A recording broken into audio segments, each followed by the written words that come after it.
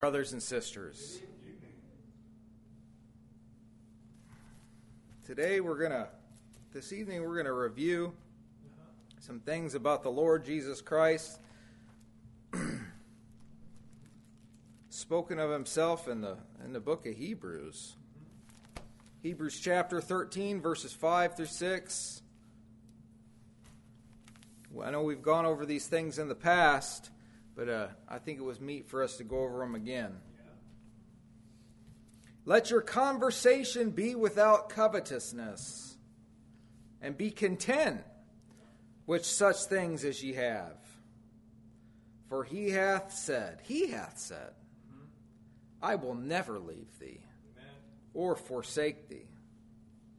So that we may boldly say, the Lord is my helper, and I will not fear what man shall do unto me. Now, in the world that we live in, there's an emphasis set by the people about what living is all about. You'll notice this as you walk about your daily lives, that the people that you work around, the people that you live around, they set an emphasis. They don't even have to say it with their mouth. They say it by how they live, what they seek after, what they value, what they desire, even what they consider to be their reason for living, their goals, their dreams, their aspirations, their achievements, their accomplishments, their very perceptions of reality, even what they consider to be their safety and their protection. They are every day making declarations of what life is all about and why it is to be lived. In the environment that we live in the United States of America, this emphasis goes something like this. Get a nice education, get a decent job, live in a nice house, marry and start a family, try and eat as healthy as you can, work out, don't forget the constant entertainment, got to have the entertainment. Do what makes you feel good as long as it's not illegal. And even then anymore, that's almost out the window anymore. Plan well for your retirement. Enjoy the fruit of your labor. Leave behind a legacy. Live, love, and laugh. Eat, drink, and be merry. These are all things that have to do with life in this world only. You know people who do this. You may even work with them. They may even be members of your own family. You may even have lived like this at one point in time. As a result of that influence, this improper emphasis, and the reason that churches today being unwatchful, not watching, it's made its way into Christendom in the day that we live in. Into the church, this emphasis got in there. There's a brand of Christianity that's teaching people that serving God is temporal gain. Even in Paul's day, there were some people who were teaching this. He told Timothy that there were men of corrupt minds, destitute of the truth, like no truth in them, who suppose that godliness is a means of gain. He said, from such withdraw yourself. Don't intentionally surround yourself with people who teach that by serving God, your earthly situation will improve. Don't do it. Don't do it. You are under no obligation to be subjected to such a teaching or to such a teacher. You're free to walk away from that. Here in our text found in the 13th chapter of Hebrews is the culmination of the effects of Jesus being our high priest. The writer speaks in summarization and conclusion of that reality. If Jesus has extracted us from this present evil world and is sanctifying us to himself and is in fact our great high priest, mediating the blessings of God to the people, then see, covetousness is entirely out of order. It's entirely out of order. It's out of order for the child of God to embrace covetousness, to have a strong desire for things that are disassociated from heaven. I have no place in heaven. It's out of order. See, the Lord makes no allowance for earthly appetites to dominate in our thinking and in our affections. Those who make room for covetousness, in effect, have like tethered their hearts to the earth. They've anchored their hearts to the earth, like Sisera's head was nailed to the earth. They attach great weights to their hearts. Brethren, let us lay aside every weight and the sin that does so easily beset us. Remember that Jesus said concerning the seed that fell upon thorny ground, how the cares of the world choked out the word, and it became unfruitful. It didn't have room to grow. It was choked out.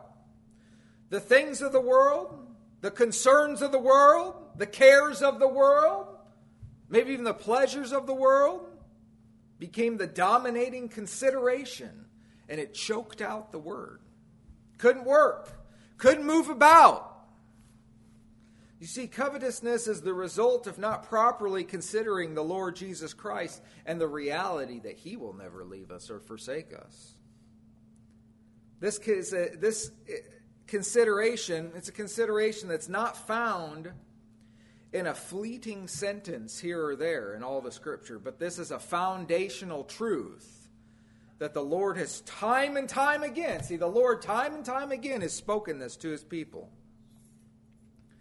The Lord spoke through Moses,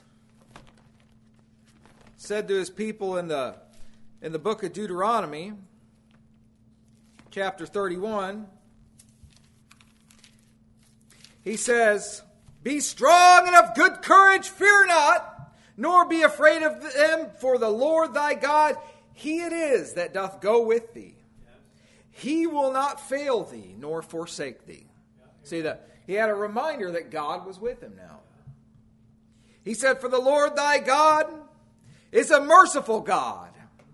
He will not forsake thee, neither destroy thee, nor forget the covenant of thy fathers, which He sware unto them." Deuteronomy 4:31. He said, "The Lord, He it is that doth go before thee. He will be with thee. He will not fail thee, neither forsake thee. Fear not, neither be thou dismayed." Deuteronomy 31:8. And He said, "When thou goest out to battle against thine enemies and seest horses, chariots, and a people more than that," looks like utterly hopeless, like you're outnumbered, "be not afraid of them, for the Lord thy God is with thee, which brought thee up out of the land of Egypt." The Lord spoke through Samuel. 1 Samuel 12:22. When He said, "There shall not be any man able to stand before thee all the days of thy life. As I was with Moses, so I will be with thee. I will not fail thee or forsake thee." And it's written in the book of the Kings. 1 Kings 11:33. "And I will dwell among the children of Israel, and I will not forsake my people Israel." Amen. And David told his son Solomon, "Be strong and of good courage, and do it, and fear not, nor be dismayed. For the Lord God, even my God, will be with thee. He will not fail thee, nor forsake thee, until thou hast finished all the work for the service of the house of the Lord."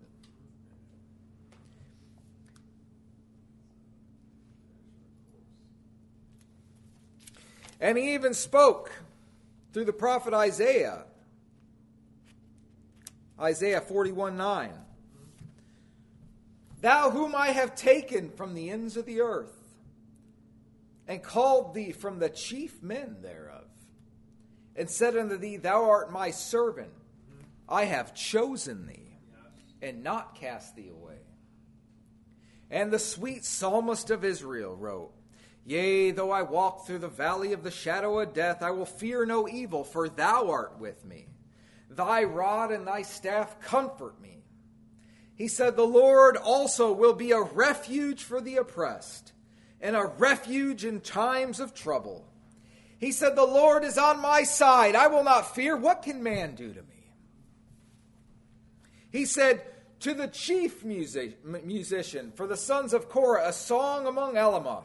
God is our refuge and strength, a very present help in trouble, a very present help. See, that's a God that doesn't forsake his people. Our God is the same, yes. Jesus Christ is the same yesterday, today, and forever, and God changeth not. David noted that was worthy to be put to music. And I say amen. That's a good song to sing. Martin Luther saw it, put it to music, and it became one of the oldest hymns that we sing today. A mighty fortress is our God, a bulwark never failing. Written in 1528. And just as fresh today as the day that it was written. Praise God. The Lord is referred to a refuge 25 times in the Scriptures. A help and a helper 84 times in the Bible. A God who forsakes those. A God who does not forsake those who cling to him. That's right. And a God who forsakes those who cling to him cannot be these things. He can't. If God forsook his people, he could not be a helper. He could not be a refuge, but he is these things. Brethren, if God did not forsake his people who clung to him under the law, how much more will he not forsake those who have been reconciled to him and cling to his Son by faith? Amen. There's no question about it. Jesus told his disciples, he said, and lo, I am with you always, even unto the end of the world. Amen. There's no question about the faithfulness of God. Those who trust in the Lord will never be disappointed. God always comes through for those who cling to him, speaking as a man. If there's ever an interrupt then, or an issue, or a break, the reason did not originate with God, nay, but with men. While we are told that God will not forsake his people, we are also given the record of the people who forsook the Lord. The word forsake, just that word, 136 times it's used in the King James Version of the Bible. And of those 136 times, 59 times it refers to Israel, just Israel alone, forsaking the Lord.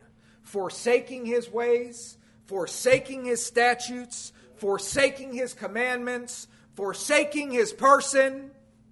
A God that told them that he wouldn't leave them or forsake them. They forsook a God like that. This is how serious sin is.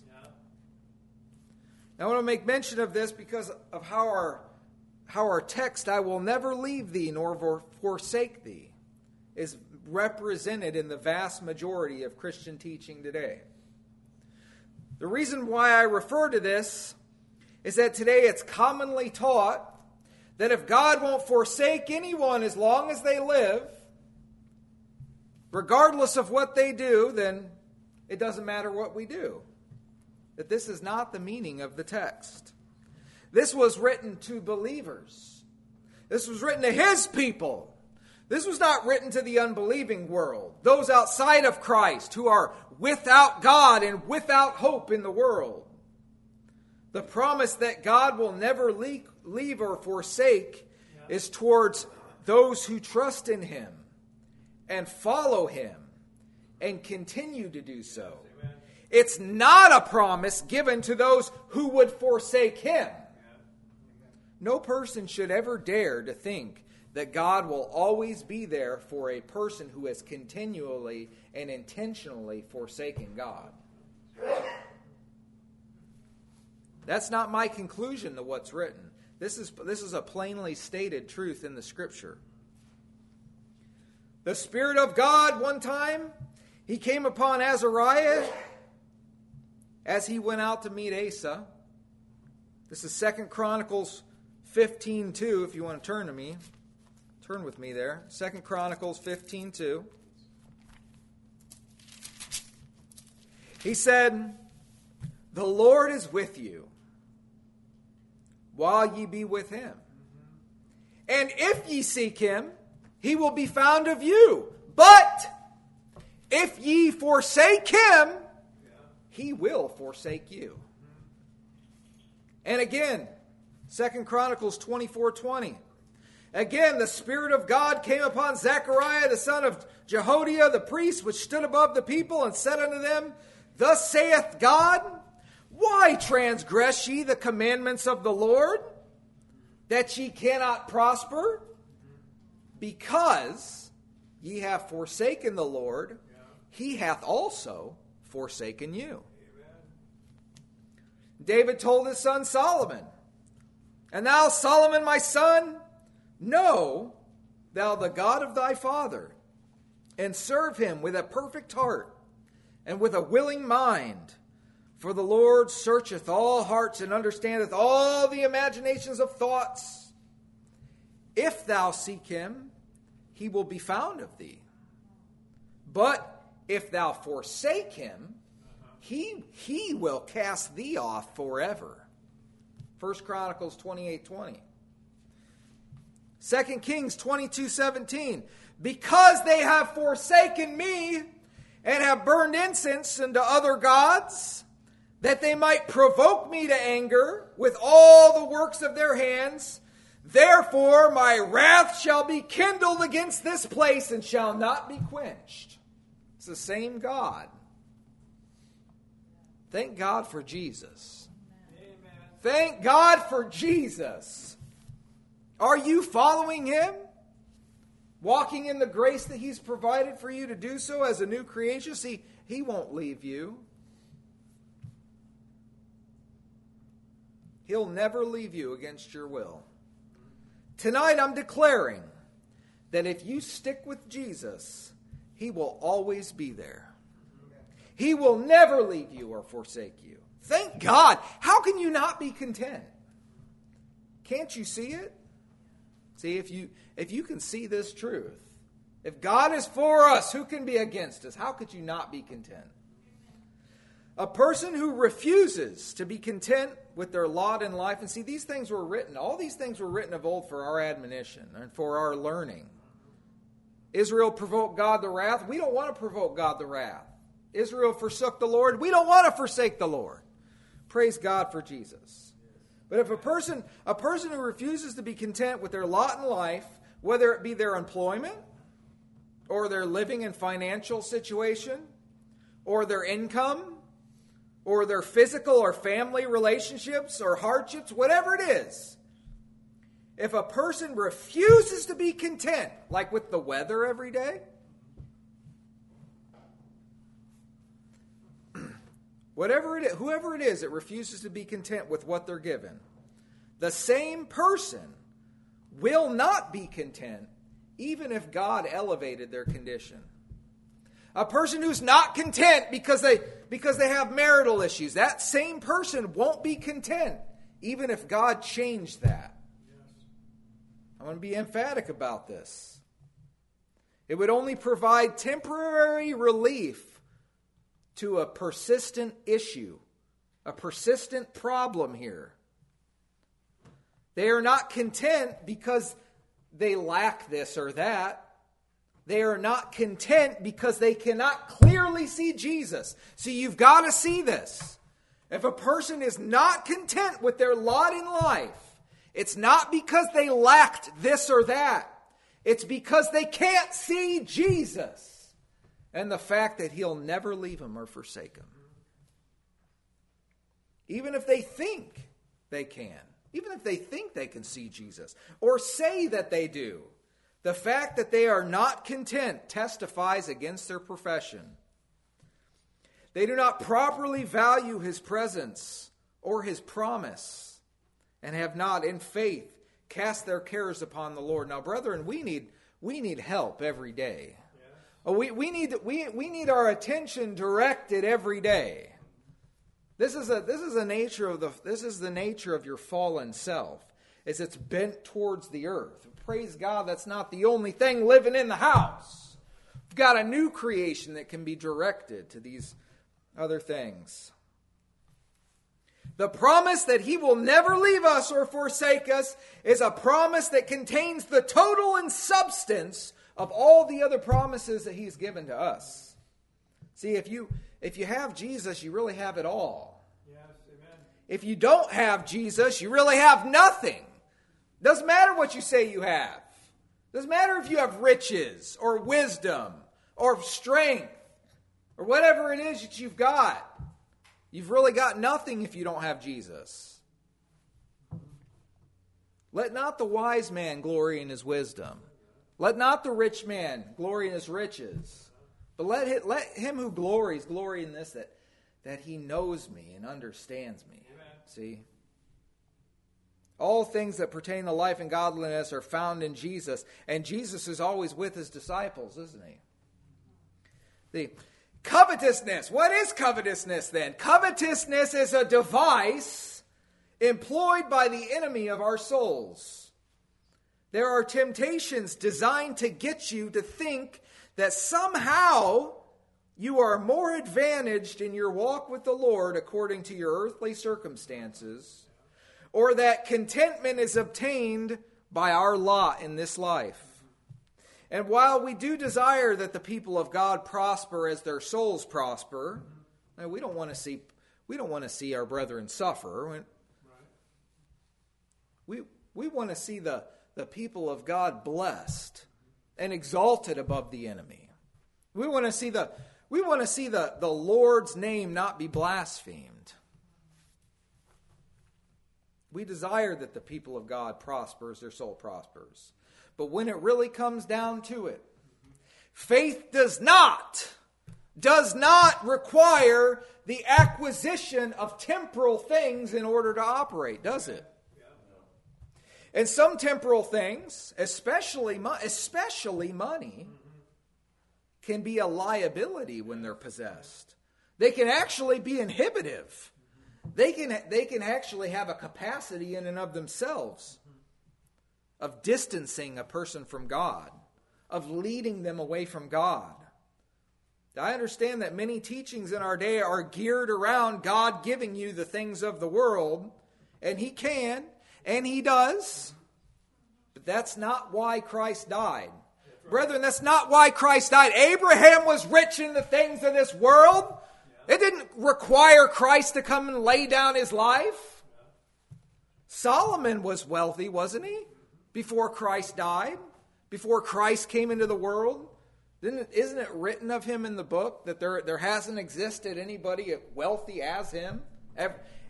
Solomon was more wealthy than any person that had ever existed and ever will exist in terms of earthly riches. And he's the one that said, "He that loveth silver shall not be satisfied with silver. And he that loveth abundance with increase," won't be satisfied with that. This is also vanity. It's like pointless. Now, we know that Solomon was also the smartest person in terms of earthly wisdom too, so it's not like a simpleton said this. Okay? It's not like he just didn't know. Solomon didn't really know what he had there. No, he understood. Wasn't satisfied with it. And so if you think you can launch off in some sort of initiative to grab the things of the world and be satisfied with that, you've been deceived. The new covenant is built upon greater promises, isn't it? Greater promises than the things of the world. Jesus has obtained a more excellent ministry. He's got better things to give you than silver and gold. Brethren, believe me, we need a more excellent ministry. And greater promises than the base things of the world. You see, if your marriage isn't going well, we really would that situation would be resolved. But at the end of the day, you're going to have to live by faith. After it's all said and done, at the end of the day, you have to live by faith. If your marriage is going well and everything's pleasant, at the end of the day, you have to live by faith. If you're not married, you're still going to have to live by faith. If you're rich, you're going to have to live by faith. If you're poor, you're going to have to live by faith. You're going to have to trust God when you're healthy, and you're going to have to trust God when you're sick. If you have a bad employer, or a good employer, or no employer, or a home or no home, or a family who loves you, or a family who hates you, no matter what is your lot in life, you're going to have to live by faith. And I'll let you know that each one of those situations has its own unique advantages and its own unique problems. And there's no situation that's void of trial and testing and proving. No matter what your lot in life, you're going to have to live by faith. And Jesus has what you need. Jesus has what you need to live by faith. And He said, I'll never leave you or forsake you. Do you see the blessing of that promise now? Do you see how you can be content in that kind of a promise now? Whatever situation you find yourself in, Jesus has what's meet for you to live by faith.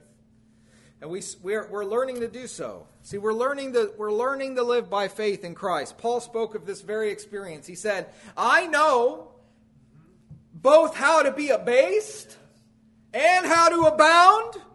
Everywhere and in all things I am instructed both to be full and to be hungry, both to abound and to suffer need. See, God put him through the gambit of all these life experiences. The remedy for covetousness is being content with what you have. Be content. Whatever you have, brothers and sisters, be content. Was it not the Lord who gave you what you have? Was it not the Lord who set you in a place where you don't have? Was that not the Lord? Is not the Lord reigning over His people? Is not the Lord working out all things working together all situations according to your good to those who love God and are called according to His purpose? Now, all those things aren't pleasant, but He's working them together. You have treasure in heaven. You have a better and enduring substance in heaven laid up for you. You see, godliness with contentment is great gain, because there are things to be obtained in every situation that you encounter living by faith, and there are some things that you learn in the room of infirmity that you can't learn in the room of health and wealth. You can't learn them. Didn't Paul have a thorn in his side? He was in infirmity, but in that place he learned something. He learned something. Thy grace is sufficient, for your strength is made perfect in weakness. He wouldn't have got that in the room of health and wealth. He wouldn't have got it in the room of health and wealth. He got it in the room of infirmity. Haven't you picked up some stuff in the room of infirmity? I know I have. Some things in abundance and some things in lack. We pick up some things in sorrow and heaviness and some things in rejoicing and singing. All things are working together for our good to those of us who love God and are called according to His purpose. And all those things for the moment are not pleasant, but all things are working together. Through much tribulation, you must enter the kingdom of heaven. Jesus told the church who was suffering from physical poverty that He knew of their poverty. You see, He was with them. Even though they were impoverished physically, Jesus was with them. He told them not to fear the things that they were about to suffer, and He held out a crown, an incentive. The one who is able to give you strength to live for Him is always available to those who cling to Him. He's with you in the good times. He's with you in the bad times. He stands with you at times when no man will.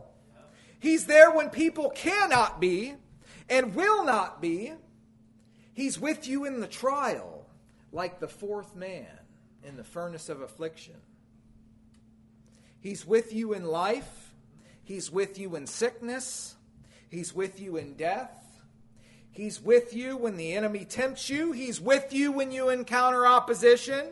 If God is for us, who can be against us? He says, I will never leave thee or forsake thee, so that we may boldly say, the Lord is my helper, and I will not fear what man shall do unto me. You can say that. The victorious one is with you. That's something that money can't afford. Keep your lives free from the love of money. It's the presence of the Lord that gives us an ultimate advantage. Not the possessions of a perishing world. The whole world that doesn't know the Lord, it's like falling into this trap. Satan promises them like a carrot on the end of a string. If I only got this, then I would be happy. And they get it, and it may provide some temporary satisfaction, but it's not lasting. And then they set there. If I only had this, and they're always chasing after something. Dave Grohl, lead singer of the Foo Fighters. I can't remember how many, $13.6 billion was his net worth. 13.6 million or 13.6 billion. He says, all my life I've been searching for something. Something never comes, never leads to nothing. Nothing satisfies, but I'm getting close. Closer to the prize at the end of the road.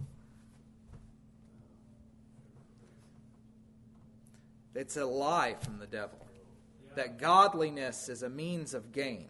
And that somehow that will satisfy us. It will not. I'm learning, brethren. I'm learning that godliness with contentment is great gain.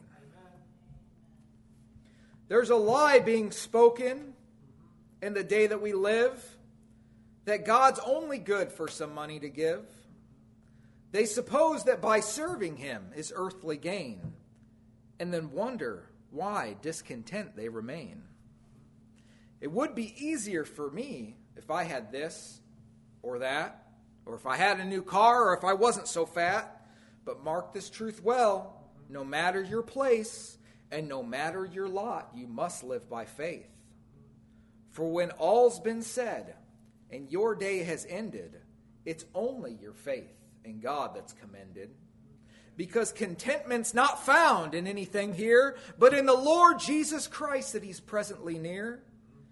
It does not matter then what you will own. It's enough just to know that you're never alone.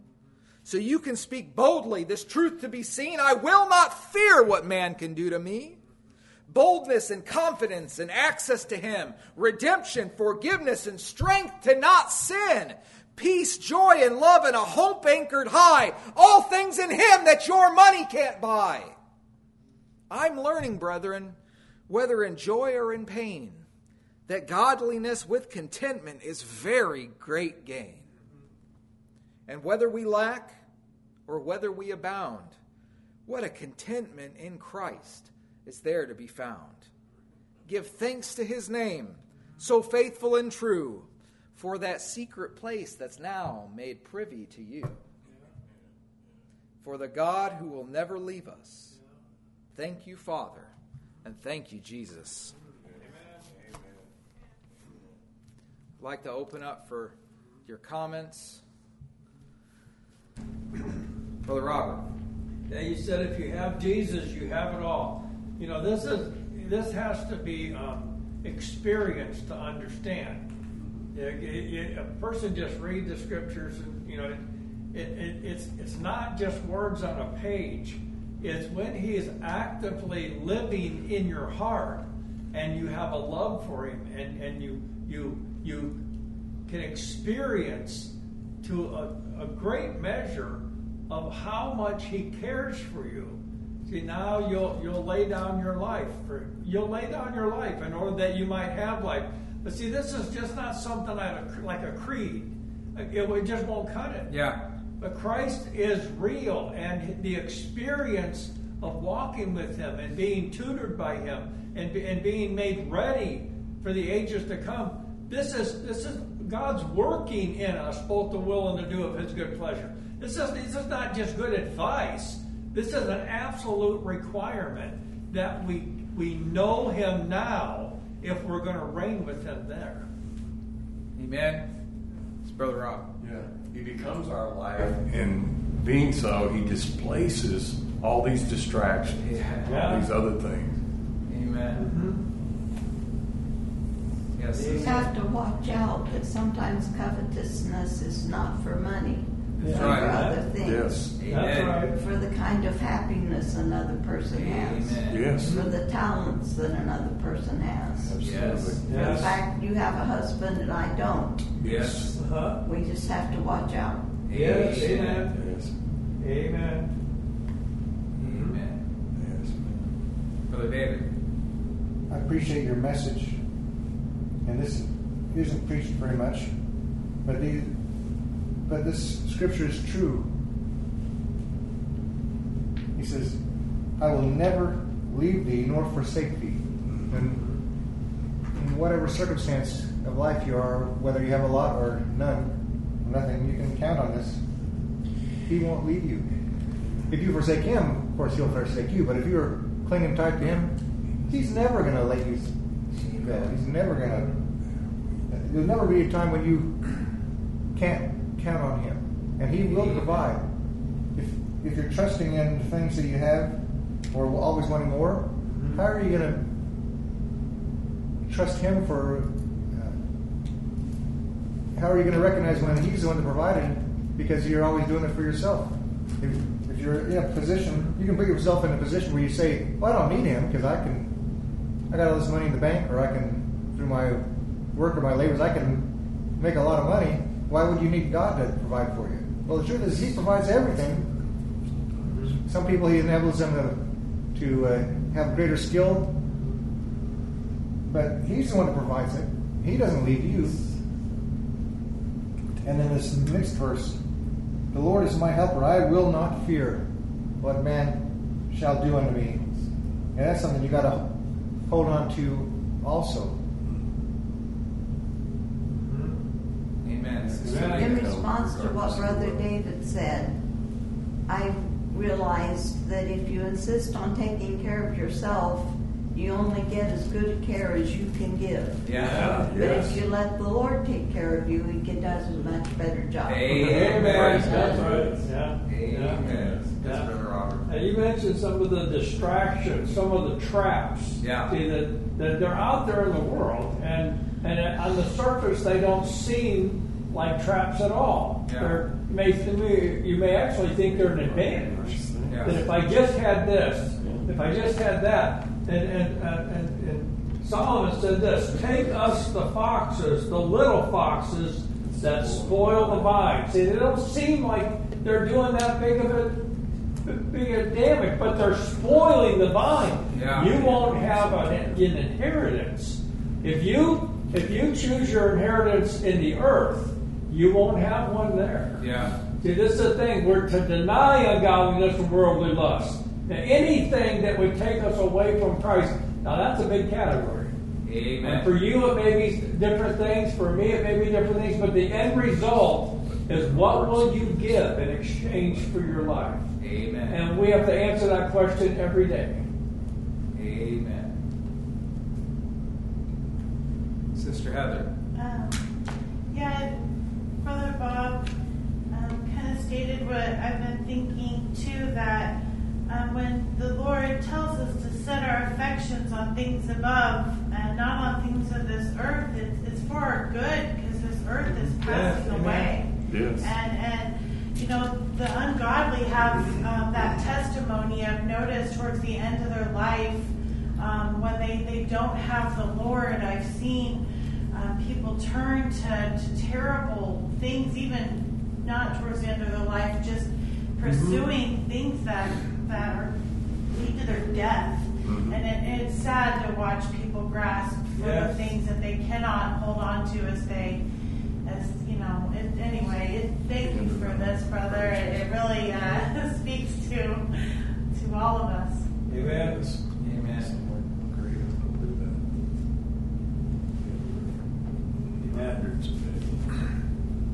brothers and sisters. Thank you. We have Sister Lita come up for our song for the Lord's table.